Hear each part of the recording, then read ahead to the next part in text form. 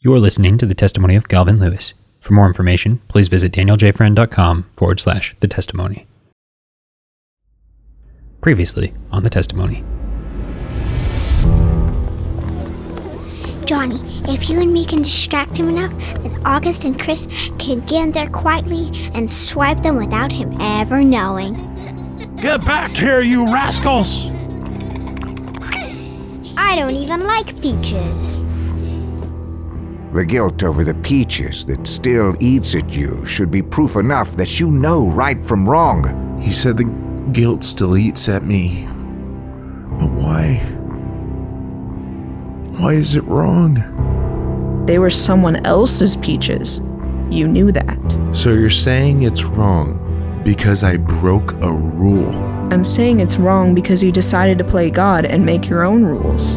But he's so close to destroying the tumor. Don't you get it? That's what's causing everyone to lose their minds. She was speaking nonsense. Is it nonsense? Everyone who we've told to destroy it have destroyed their minds too. Perhaps she's right. Maybe it's not a tumor, but something more necessary to maintain sanity.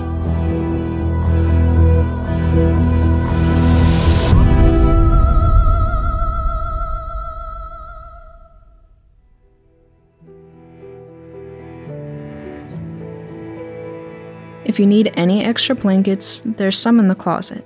I can't thank you enough for your hospitality. It's my pleasure. I'm glad to have you here for as long as you want to stay. I don't know how long that'll be. I'll need to figure out what my next steps are from here. There's no rush for you to decide. In the meantime, get a good night's rest, and I'll have breakfast ready for you in the morning. Monty smiled and closed the bedroom door. Penny turned to the duffel bag on her bed and unzipped it. The Uberman device sat on top of all her clothes. She pulled it out, sat down in a chair, and then placed it over her eyes. When Penny awoke in the memoryscape, she found herself beneath a canopy of brilliant green vines. She sat upright on a stone bench carved from the wall and cushioned with some pillows. Her face appeared as though it was refreshed from a perfect night's rest. Penny took in a deep breath of the air and smiled at its freshness. Chirping birds echoed through the clear spring sky, clouded only by a small mist hovering over a distant mountain. Out of nowhere, a young boy raced past Penny. She turned toward him to see that he ran after a group of other children. Penny walked along the terrace to investigate their play until she came to the steps leading up the magnificent tower. Amidst a large group of frolicking children, she saw a young version of herself, perhaps 9 or 10 years old, who sat on the steps playing tic-tac-toe with a young boy who had a cast on his leg. Penny smiled at the memory. Penny? Her euphoria at the recollection was cut short. She looked up to see a man running down from the top of the tower. His wire hair caught in the breeze as if he too had just been awoken. As he came closer down the stairs, his identity became unmistakable by the small, oval spectacles bouncing on the tip of his nose with every step. I can't believe this works. Henry ecstatically grabbed Penny's arms. It's you. Uncle Henry? It's actually you. My goodness, he was right. He wrapped his arms around his niece, but he pushed him away. What's going on? Is this a dream? No, it's me in the flesh. Henry thumped his chest. Well, not the flesh per se, but it's my consciousness. I assume that you're using an Uberman device? Penny nodded. As am I. But I thought that a memoryscape couldn't be shared. Clearly we were wrong about that. We were wrong about a lot of things. Henry sat down on one of the steps and crossed his arms. I'm so sorry, Penny. I should have listened to you. About what? Henry turned around and looked up at the hypercube at the center of the tower, with its rays of light beaming out into the horizon. It's not a tumor. It's an organ. August isn't the first one who you pushed over the edge, is he? No. Henry buried his face in his hands. Is that who everyone in B3 is? Yes. I didn't want you to find out. I thought they might recover quickly. How many are there? 6. 7, including August. Why did you do it? Why did you keep telling people to destroy it, even though it was driving them insane? Henry looked up to his niece. It was Roarwood. He kept pushing me to do it. He was confident that we would find the next evolution of humanity if we kept looking. I told him I wasn't having any luck with it, but he told me to keep trying. He was especially optimistic about August. He was certain that August was the one. He still is, in fact. You're the one in charge of the project. Why didn't he trust you? I might have been assigned to it, but make no mistake, it's Roarwood's project. It's been his mission since day one of his appointment to the head of the department. Why is he so devoted to it? All I know is that he's been obsessed about it since he was involved in the post-war negotiations. He got a hold of the earlier technology that the Neocomps were beginning to use on a large scale in Australia. I always assumed that he just saw the potential for helping people, but now I think there's more to it than that. I don't know why he thinks the cube thing needs to be destroyed, and I don't know why he's so fixated on August. What do you mean he's fixated on August? He was the one who connected me to Washington Memorial. He told me to pitch the trial to August, and he was confident that August would do it, with the same confidence that he thinks August is going to come back to the HHS, and I don't know what he thinks will happen after that. The day that I left, I found Roarwood in his office using an Uberman when he was supposed to be out of town. Do you know what that was about? Henry nodded. I think it has to do with the glowing box. It's like a door to another dimension. Like a portal? No, nothing that ridiculous. Well, perhaps. I mean, that it allows a person to transcend the boundaries of space in a way that's unimaginable, which I suppose one could call a portal. But regardless, as I was just now exploring my memoryscape out of my own curiosity, I was approached by a man that August had described during his therapy. The man in gray?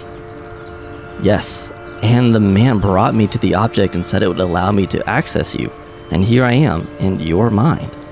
Did August say anything about someone named Weston? As a matter of fact, he did.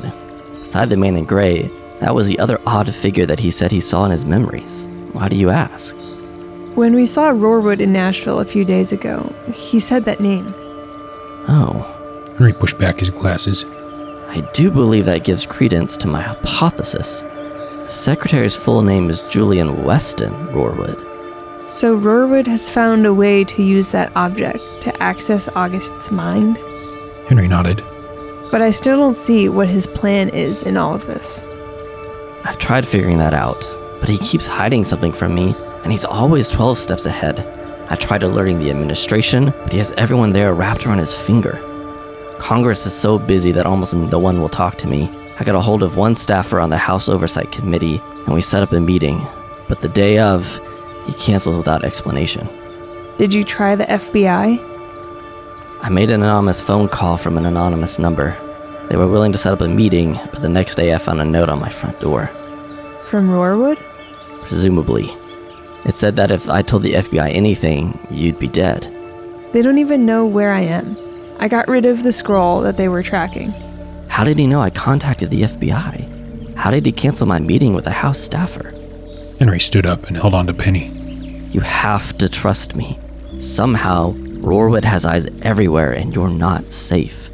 I don't care if I'm safe or not. If we don't stop him, I'm afraid that there'll be a lot more people in trouble. You're right. But let me take care of that. You need to keep your head down and watch your back. How are you going to take care of that if he's always 12 steps ahead? By giving it my best shot. There's a shipment of devices that are going to arrive in the States. I'm going to destroy them. It won't solve the whole problem, but it would at least set back Roarwood's plans. I'm going to help you. No. Yes, I'm going to get on a plane for Los Angeles tomorrow. You already knew about the shipment? Penny nodded. Okay, then let's plan to meet up tomorrow afternoon. Do you remember the yellow house from your childhood? Yes, I'll see you there. Penny smiled and hugged her uncle. The sea effortlessly carried August along its infinite back. He laid there, floating to and fro as the current below destined. He seemed not to care where he drifted. With his eyes shut, his heart beating slowly, and his lungs pumping in fresh air, he had finally found some semblance of rest. But that was cut short when the waves brushed him up against something hard. He opened his eyes to find himself in the shadow of that hideous, fallen stronghold. The flood levels were lower, The valley was still very much a lake, but not quite so high upon the building. Its center was no longer buried beneath the water, but one could drift a few feet below the lowest intersecting point. August abandoned his restful pose and swam to one of the two propellers holding up the structure. He pulled himself over the edge of the building and into one of those two ugly slats that held the windows. August peered beneath the slanted glass that he stood above. Two yellow eyes of a hungry wolf looked back at him. August straightened himself and climbed onto the lip between the two floors. It was a narrow slip of concrete for him to stand on, but the angle of the fallen building gave him some room to stand on what traditionally would have been the sill of the window that jutted out a few feet into the air. He took a steady step forward toward the center of the building. The wolf traced his steps in the hallway below. August picked up his pace as he moved to the next window, but it was a bad decision. His foot caught the edge and fell down into one of the window boxes. The glass cracked at his heavy landing. August began to stand back on his feet, but paused the moment he heard the glass beneath him. He was ready to give in at the slightest moment. August looked down through the window. The wolf was waiting for him like he was a coon caught in a tree. You better watch out, bud. August raised a fist and slammed it against the glass. He came crashing through the tilted hallway and tackled the vicious dog. The wolf let out an angry growl and went for a bite at August's arm. As the animal began to take hold, August shoved his arm through the back of its mouth and jumped forward toward the flood of water beneath him. The dog tussled in the water, uncertain of whether it wanted to keep from drowning or to tear apart its prey. August wasn't as torn about what to do. He took hold of the wolf's neck and forced its head beneath the surface of the water. The wolf struggled to break free of August's grasp, but it couldn't. After a minute, the tussling stopped. August let go and looked up the side of the hallway that had become its floor. Well, that's convenient. No one was there to hear him. He swung himself over into a slanted stairwell and slid down to catch himself on the top step, or bottom, depending on your perspective, which was just beneath the water level. August's face was against the floor that had fallen open during the building's tumultuous turn of events. He looked up and saw what no doubt he dreaded. Two paws clung to the frame of the door. August lowered himself below the door and thrust it upward. The latch shut, and the wolf on the other side splashed back down into the water. The posture of the stairwell proved inconvenient for August, but not an inconvenience that he had too much difficulty in overcoming. It simply required him climbing a few floors, like he was a young boy climbing trees again. Once to the center of the tower, August climbed up through the exit using the door's handle as a step. As he stumbled into the hallway and found his footing, he froze. August turned his head. The devilish lion was prowling for his prey, and the hunt was afoot. He flicked his tail and made his move. August dashed ahead as if he were being chased by a possessed gorilla, though I suppose a famished lion is not much better. Dead ahead was the open door that led to the hypercube's room. At full throttle, August leapt for the opening. His hand clasped the handle. He reached up with his other hand and tried to pull himself into the room, but suddenly the lion latched onto August's left foot. He looked down and cringed at the sharp pain of the beast's claws going deep into his leg. With the other foot, he kicked the animal's paw. The claws dug in deeper. August kicked again, and again. It did nothing. The lion let out another roar. And then a white dove flapped its wings as it landed below the dangling pair. August looked down at it. The lion took a glance too. When it saw the dove, it let go of August's foot. As it fell downward, it reached out its paw to strike the bird. But the dove flew away from its grasp and through the doorway that August was hanging from. When August finally climbed into the chamber, he saw the dove sitting in the corner of the room. Hey, fella. Thanks for the rescue.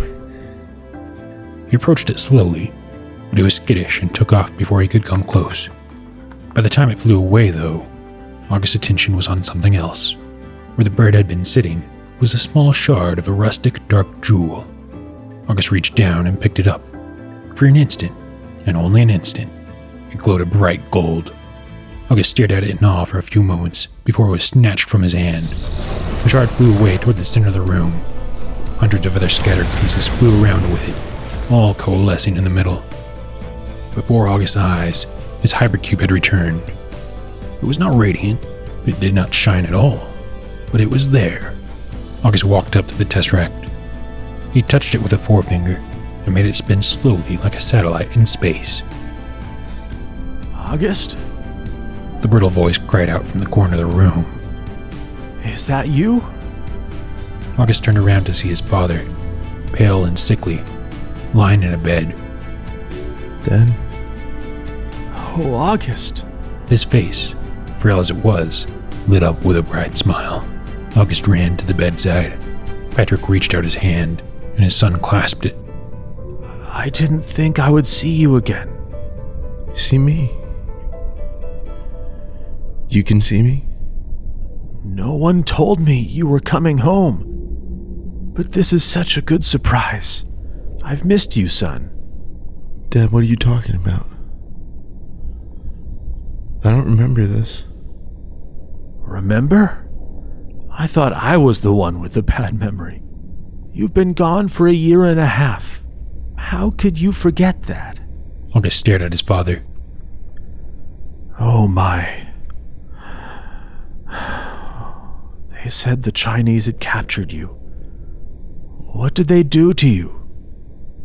That was 7 years ago. We were set free right before the war was over. By that time I came home, August paused. Patrick was the one with his eyebrows raised now. This isn't a memory. Come closer. Patrick pulled his son in and put his hand on August's cheek. My goodness, you've changed.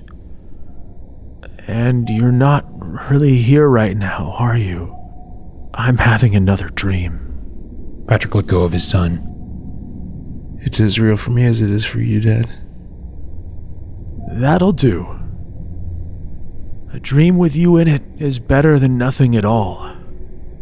I do wish you'd come home, though. I'm worried.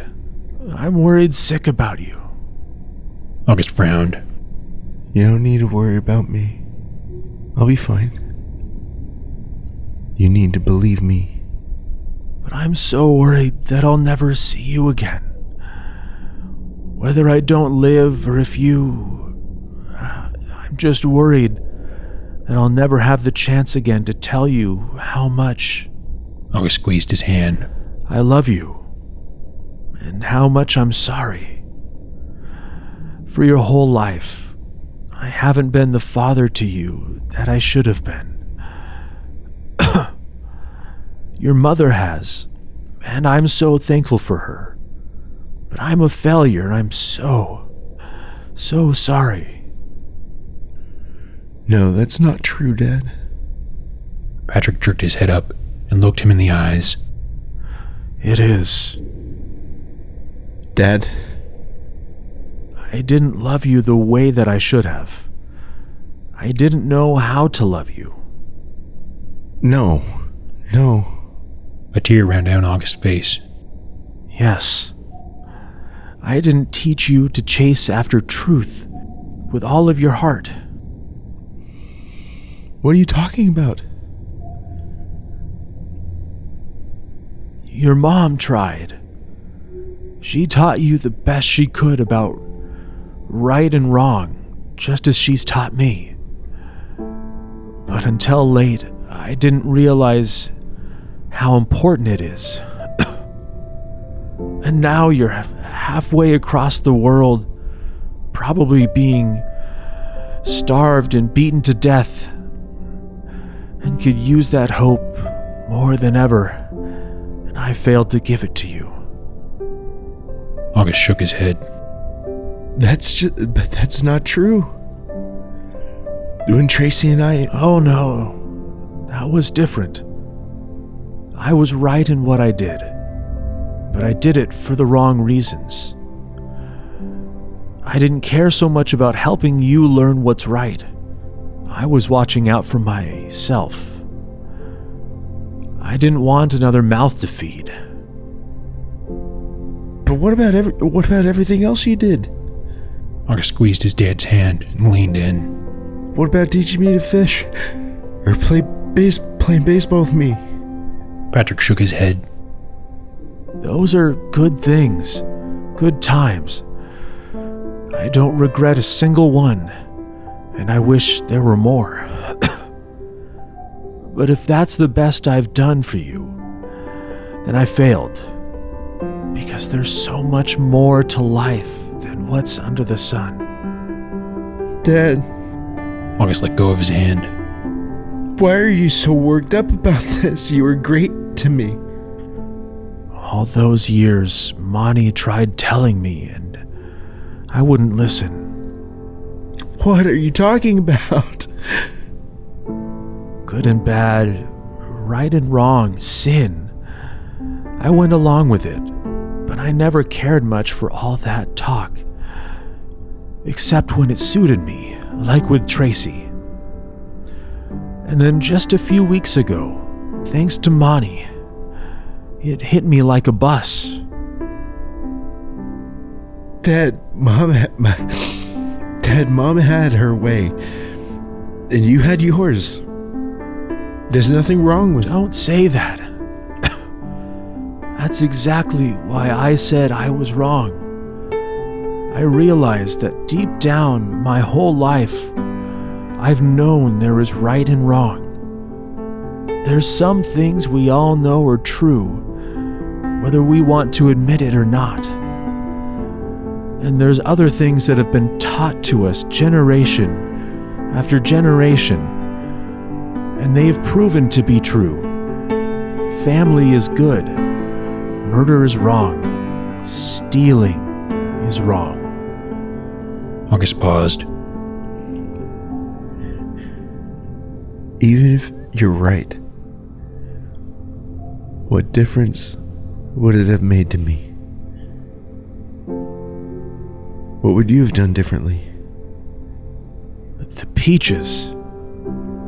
Goosebumps popped up all across August's arms as he stared at his father. I've been thinking about that a lot lately, actually.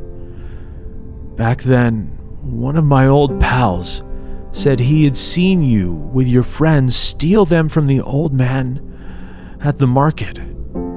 He thought it was funny because the crank was always rude to him. So I didn't say anything to you. You asked me what I would have done differently? I would have confronted you about that instead of letting it go. I don't see what good August glanced toward the hypercube and then back to his dad. that would have done. I didn't see what good it would do at the time either. And I don't know why it's been weighing on my heart so much recently either. But now I see the opportunity it was. I could have shown you how you were not in the right, but in the wrong. Of course, you would have already known that. August dropped to his knees and grabbed his dad's hand again. But I could have shown you that the sense in your heart which told you that you were wrong, without me having to say anything, was pointing you to something higher. August closed his eyes and brought his head down to the hand he was holding with his father. To a source of everything that is right, and noble, and true, and good, and beautiful. Oh, I wish I could go back in time and tell you. The son looked up, but away from his father. His eyes were now more drenched than his clothes. The tears reflected a dim golden hue coming from the center of the room. I don't know how I could possibly explain this to you, but you have. You have told me. Patrick smiled. I hope it's true. August looked at his dad and returned the smile. It is. It is, Dad.